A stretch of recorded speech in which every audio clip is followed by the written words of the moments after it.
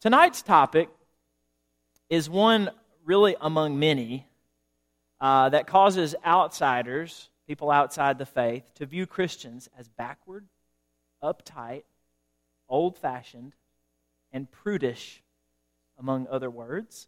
Our stance on living together before marriage, or the fancy word for this would be cohabitation.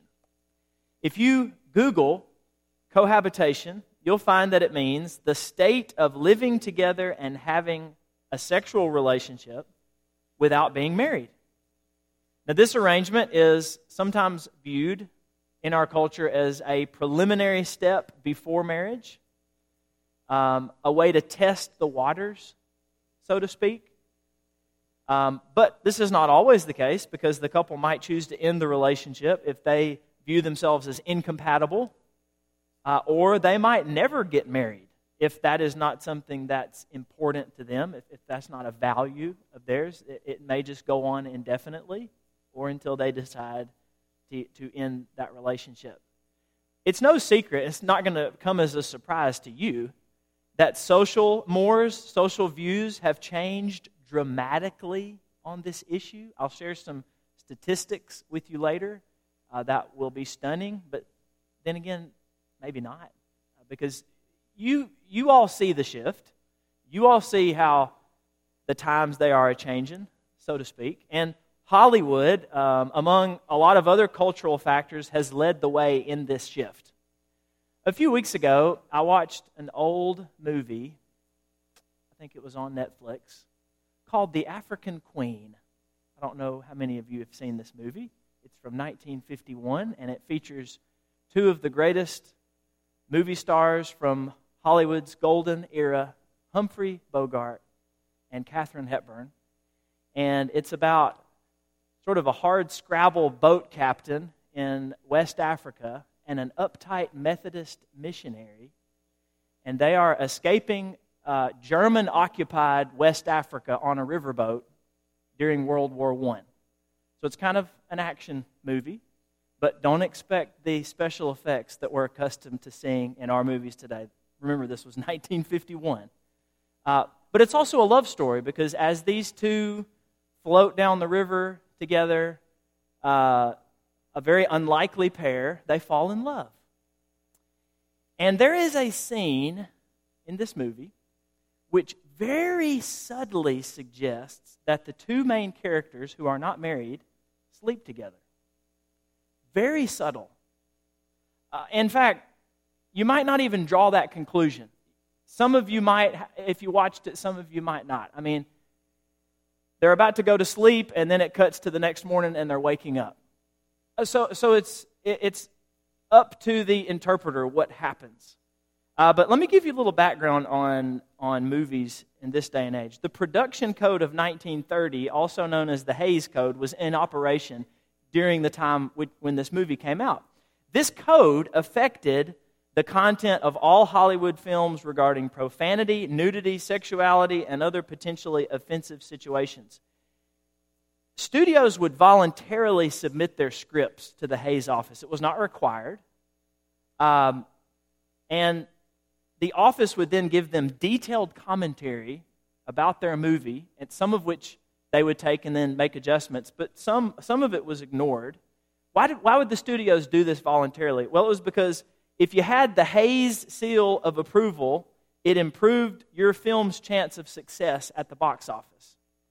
And filmmakers also didn't want to offend religious viewers.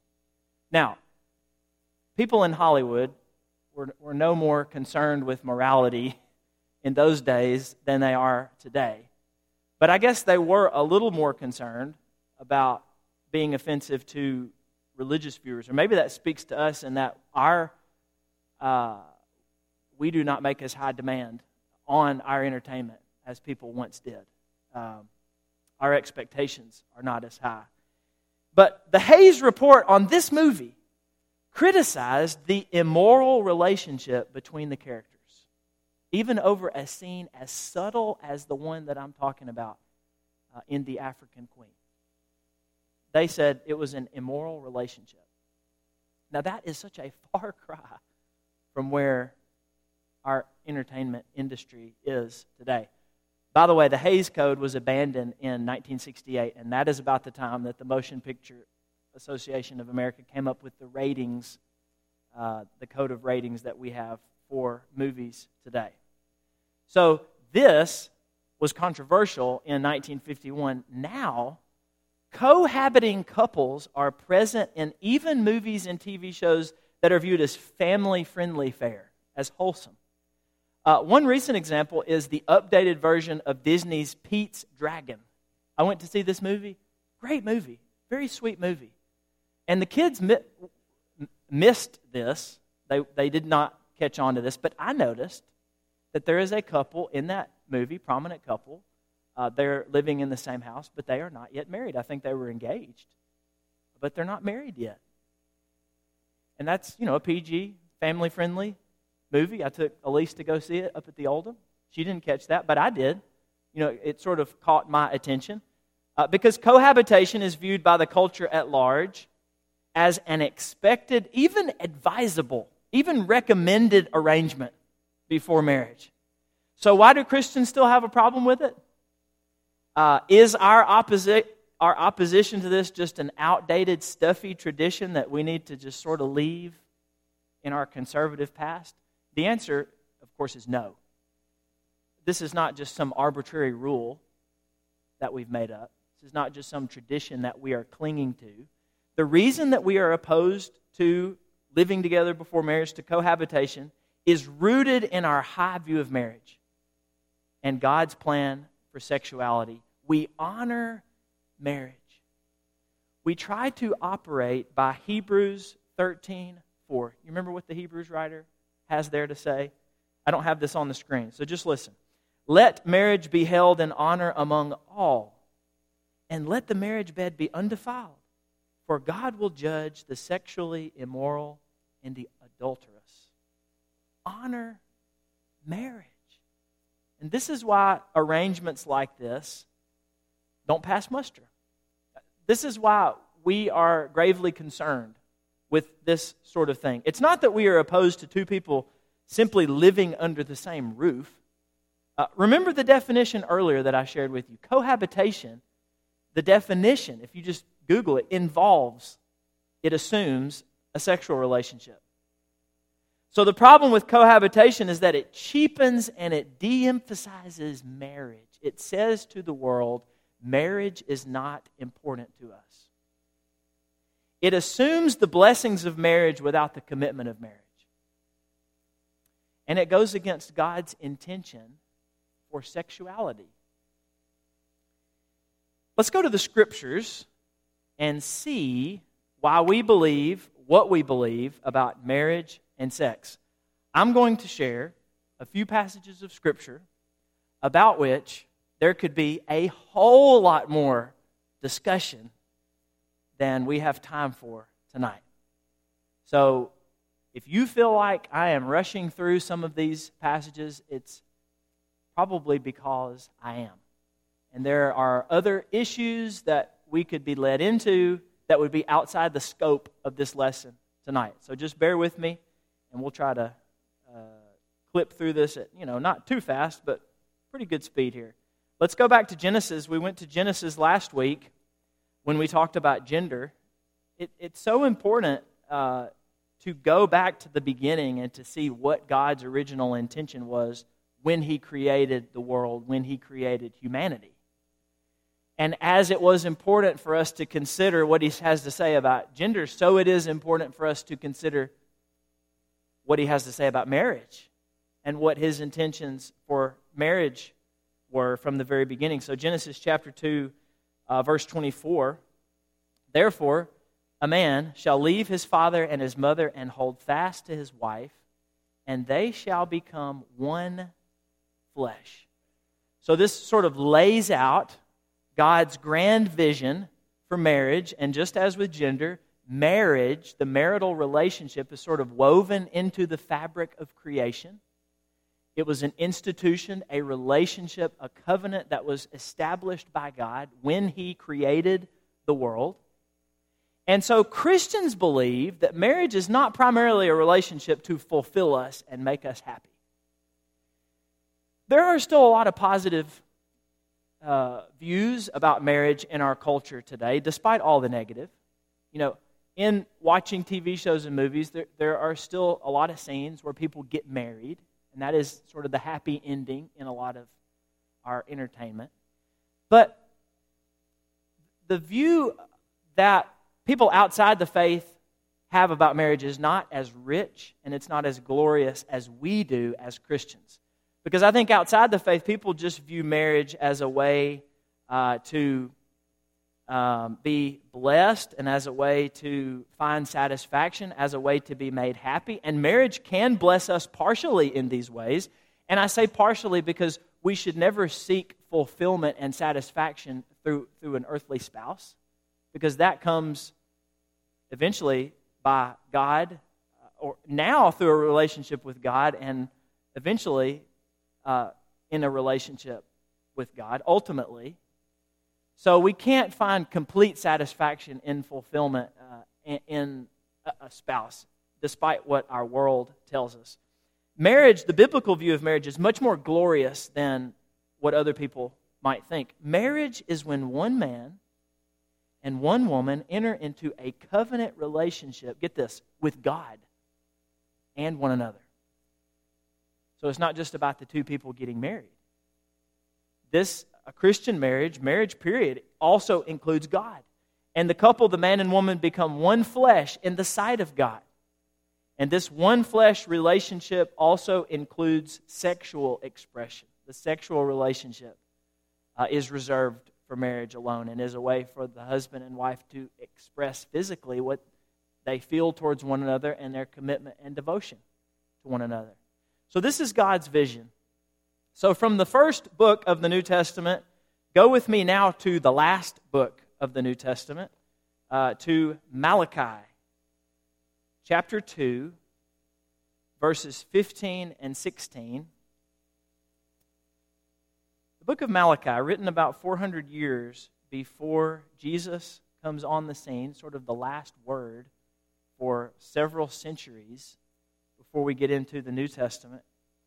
And in chapter 2, the second part of verse 15 is where I want to begin, where God says, "Take heed then to your spirit, and let no one deal treacherously against the wife of your youth, for I hate divorce, says the Lord." Now, this doesn't appear in every translation because apparently it is not attested to in every manuscript that we have of Malachi. So it may or may not. If it doesn't appear in the main text, it will in your Bible in the footnotes. "I hate divorce, says God, the God of Israel, and him who covers his garment with wrong, says the Lord of hosts. So take heed to your spirit that you do not deal treacherously," meaning treacherously with your spouse. Do not mistreat your wife. What this verse reminds us in Malachi is that treating one spouse poorly is not just sinning against her, it's sinning against God. Because he hates divorce. And he hates that which leads to divorce.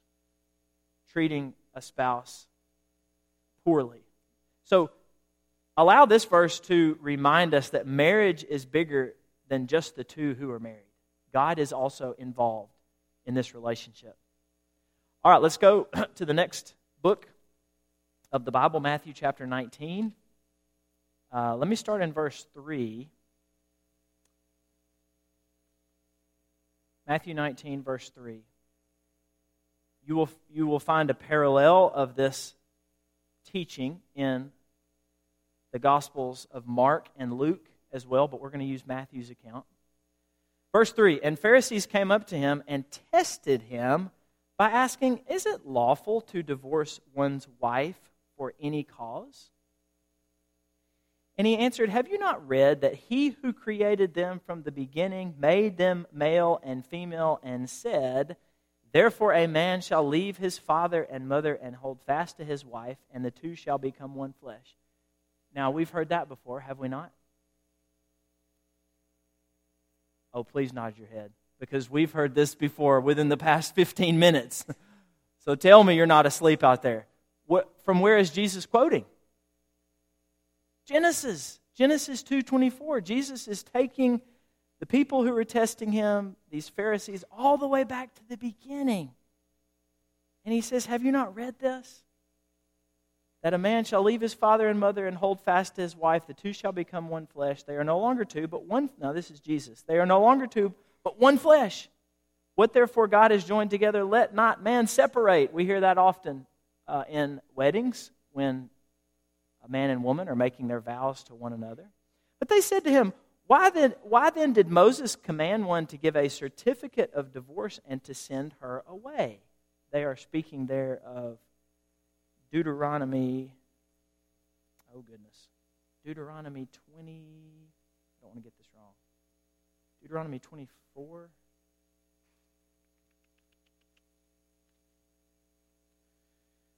Uh, 24. Yes, thank you. We're not going to look at it, but I just wanted to be accurate in my reference there. They are referring to the law of Moses, Deuteronomy 24. He said to them, because of your hardness of heart, Moses allowed you to divorce your wives, but from the beginning it was not so. Now, we could really dig into this, but suffice it to say, Jesus says, Moses made a concession because of widespread rebellion against God and his vision for the marriage relationship, but from the beginning it was not so. I want to take you all the way back to the beginning. I want to remind you of God's original vision, the original intention for marriage as a lifelong covenant. So scratch what Moses conceded. This is now what I'm saying. He said, from the beginning it was not so. I say to you, whoever divorces his wife except for sexual immorality and marries another commits adultery. So Jesus here reestablishes marriage in a first century Jewish world and thinking, which allowed divorce for a number of reasons. He reestablishes marriage as a lifelong, permanent covenant. And he says the only reason that one has to dissolve this covenant is if his or her spouse is sexually immoral. The word porneia is used here, and that means unfaithful, where there has been infidelity. And so, divorce and remarriage on the grounds of sexual immorality are not prohibited and thus do not constitute adultery. And so this is Jesus' sole exception. Why? Why would Jesus make this the only exception? It's because this is the big point that I'm trying to make in using this verse tonight as we think about God's high view of marriage and sexuality.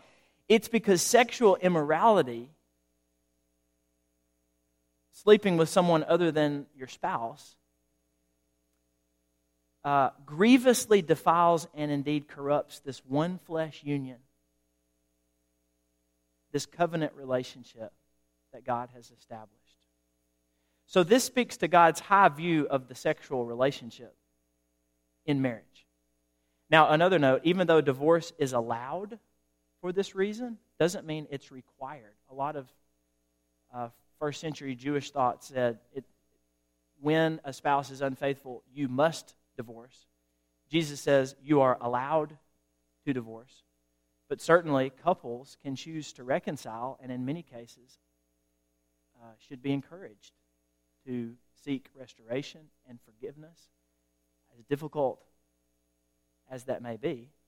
But Jesus does allow divorce on these grounds. And he makes the one exception because of the sacredness of the sexual relationship and how that, when that is violated, the damage that it does. Okay, this is one of those passages that we could really talk more about, but we're going to move on tonight. Acts chapter 15. My goodness, another that probably you'll walk away having questions about. Acts 15, verses 19 and 20, these are the verses that I'm going to read. But what's going on in Acts 15? Well, Jews and Gentiles are trying to get along in church. And the gates of the kingdom have swung open wide to welcome in outsiders, Gentiles. But the Jews are concerned about these outsiders coming in and what is required of them. Are they still required to operate by a lot of the rules and regulations of the Old Testament? Specifically on the docket in Acts 15 is circumcision. There were some Jews who said, these Gentile believers, they've got to be circumcised or else they're not going to be saved. So a big conference happens in Jerusalem, which was the home of sort of the mother church and the birthplace of Christianity, the place where Jesus died and was raised. And everybody's there. Paul's there, Barnabas is there, Peter and the apostles and the elders and everybody in the early church. They convene to discuss these matters. What is required of Gentiles? And James, the brother of Jesus, who is a leader in the church at Jerusalem, concludes with this, verse 19. I hope that's enough background. Verse 19 and 20. My judgment is that we should not trouble those of the Gentiles who turn to God. In other words, they do not have to pass through all of the rites and regulations of Judaism in order to become Christian. But we should write to them to abstain. Here's his list. Abstain from the things polluted by idols, from sexual immorality, from what has been strangled, and from blood. If Gentiles do these things, then they will not be offensive to the Jews with whom they are now in fellowship through Christ. Now, a lot of commentators believe that three of these, abstain from things polluted by idols, don't eat what's been strangled, and from blood, are sort of conditional. They're sort of contextual based on the environment. This prohibition with sexual immorality, that is not. And again, that's sort of outside our conversation about these requirements. But this thing about sexual immorality, this prohibition is attested to throughout the rest of the New Testament. So this is not just a temporary concession. This is something that was true of Jews in the Old Testament. James says it's now going to be true of Jewish Christians. It's now going to be true of Gentile Christians. This would have been difficult for Gentile Christians, many of whom were coming out of a pagan background where all sorts of sexual activity was permissible, acceptable. But James says, inspired by the Holy Spirit here, as a result of this counsel, when they come into the church, they are expected to operate by a pretty strict code of behavior that's rooted in the Jewish scriptures and now carries into the Christian age. The sexual relationship is reserved for marriage and marriage alone. And you must put away all of that immorality that you have in your past when you become a Christian. So sexual immorality here makes the cut for what should be required of Gentile converts. I love this quote from David Young, who's the preacher at North Boulevard in Murfreesboro. He says in a book, in a world where sex was more casual than dinner, the early church took the strident position that sex only belonged in heterosexual, lifelong, monogamous marriage. And that, to me, really gets across this idea that this was a countercultural position. As much, even more so than it is in our society today, as loose, sexually speaking, as our society is, pagan culture in the first century was even more so. And so this requirement would not have been easy, and it was not convenient, but that is what the early church insisted on. Why? Because sexual behavior is so closely linked with personal and spiritual well-being. They cannot be separated. And so in order to flourish as a human, in order to have a right relationship with God, you've got to operate by a certain code of conduct, sexually speaking. Of course, this position is nothing new for the early church because it's rooted in God's original intention for His human creation. All this makes me think, what we really need in this culture is a new sexual revolution. We had one in the 60s that really loosened people's views about sexuality. What we need is one that reestablishes God's view of sex and what it's all about. And that means the church has to talk about it. And we have to bravely and eloquently and openly talk about God's beautiful vision for the sexual relationship. It was God's idea, and we're God's people, and yet we're so often silent about it, and we let everybody else communicate their view louder and more forcefully than we do. Why? We are the worst for it. We've got to be, as uncomfortable as it may be with our children, with our grandchildren, with one another, we've got to talk about it. And we've got to present in a winsome way what is God's will for sex. So, after all this, here's what I want to say. Don't mishear me. I'm not saying by laying this vision out that you can't be forgiven if you've fallen short of God's plan in regard to sexuality and marriage. I want you to know, for those of us who have sinned and sinned sexually, that there is abundant grace for you at the cross of Christ. There is. And praise God for that. But you do have to repent of your sins. You cannot continue in sexual immorality, which is rebellion against God, and expect forgiveness. Now, there's a lot of other passages that we could talk about in regard to marriage and sexuality. We could talk about Ephesians 5, in which Paul says, marriage refers to Christ and the church. Marriage is a mysterious illustration of Christ's special relationship with the church.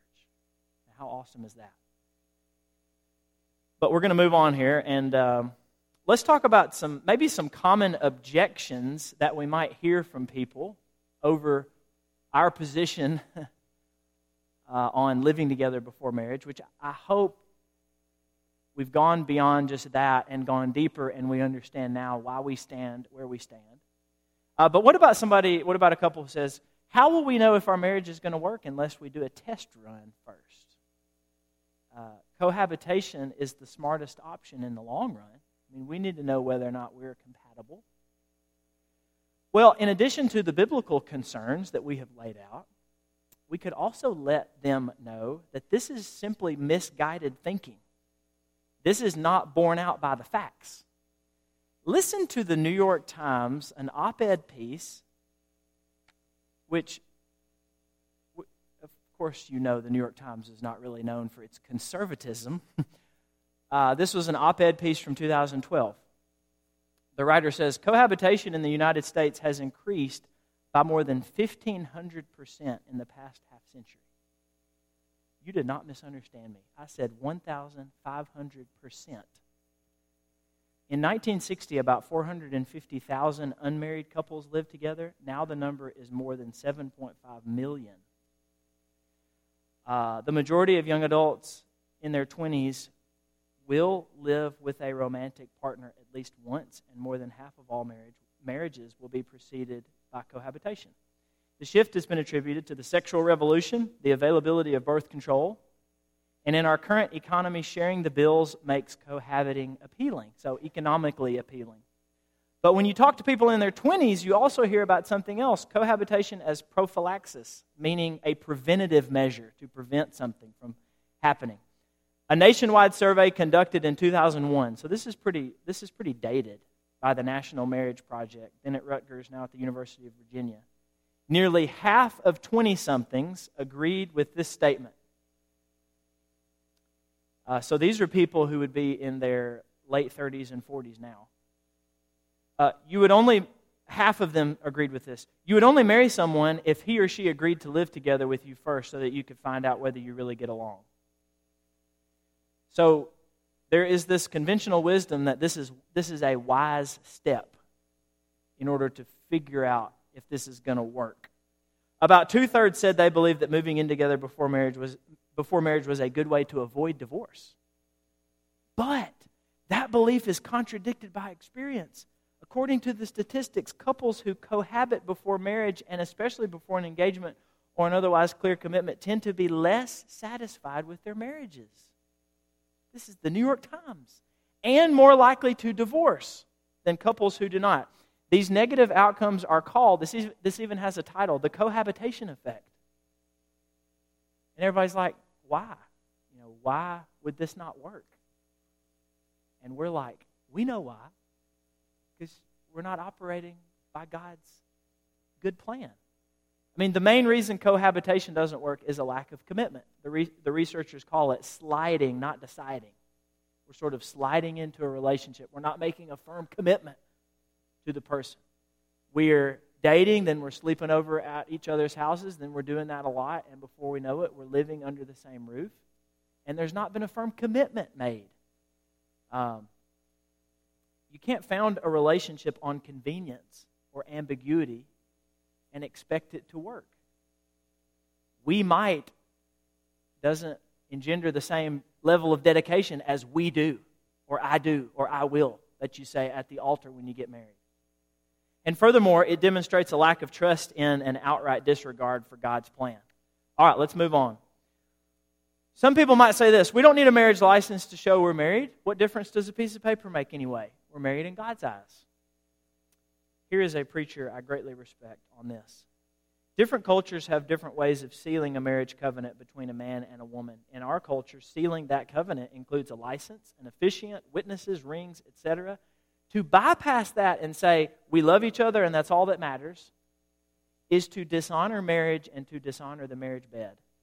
Love is not all you need. You need commitment. You need societal, legal, and spiritual accountability. That's what making a marriage covenant is all about. Can't we just make up our own ceremony, you might ask? I don't think so. I think that ignores the whole purpose. The purpose is to call your family, friends, the church, and even the legal powers that be to bind you to the other in marriage. So we're not just making a commitment to one another. We are making a commitment before all of these other parties. Marriage is true love, true selfless love expressed. It is saying, everyone witness this, I am mine no more. I am binding myself to my beloved until death do we part. If I do not keep my covenant to my beloved, I understand and I accept the legal, spiritual, and social consequences. Okay, one more. What about a couple who is already living together and they are planning to get married and they say it is simply unfeasible for us to live separately? Well, at the very, very least, this couple should be admonished to abstain from a sexual relationship until they get married. And I'll leave that at that. At the end of the day, here's a good question for couples who are considering this arrangement to ask, why do we want to live together? If there is a couple and they're thinking about this, this is a good question to ask. Is it because everybody else is doing it? Well, since when did we take our cues from what everybody else is doing? If we did what everybody else is doing, we would be in a really bad way. So that's not a good reason. Is it to experience the blessings of marriage? Then get married. Or wait until you get married. Is it to enjoy a sexual relationship? Well, we've already established that God intends for sexual expression to be reserved for marriage alone. Is it to see if we'll get along fine when we get married? Well, we've seen already that this doesn't work. And what's more, it degrades the marriage relationship. Is it because it's the most economically efficient arrangement? But think about what it communicates to others, both believers and non-believers alike. It communicates that marriage is not important. It's not sacred to us. What about a couple who says, don't worry, we won't sleep together? Okay.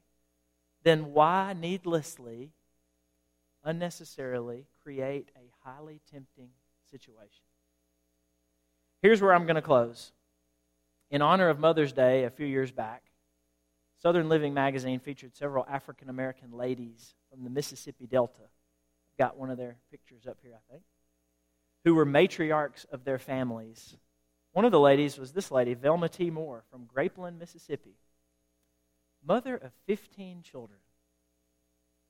Grandmother of 145. 33 great-grands. 23 great-great-grands. And here, the quote from her that appeared in the magazine was about marriage. And here's what she said. No, indeed, I don't like that talk about divorce. No, if you're going to marry somebody, you're supposed to marry them. You said, till death do us part. You hang there. It's going to be dark days, light days, but you're supposed to hang there until death do you apart. And I always say, Lord, I want one husband. I want all my children to be by that one man. And God fixed it so. We got 15 heads. That's the first man I married, never been married no more, and never will. No, I will not. And I got 15 children by that one man, and I thank God. And I did just like he said. We was not divorced. I'm still Mrs. Moore. I'll be Mrs. Moore until I'm dead and gone, and I'll still be Mrs. Moore. Well, I think Mrs. Moore, Mrs. Velma T. Moore from Grapeland, Mississippi, gets it. Would you pray with me as we close?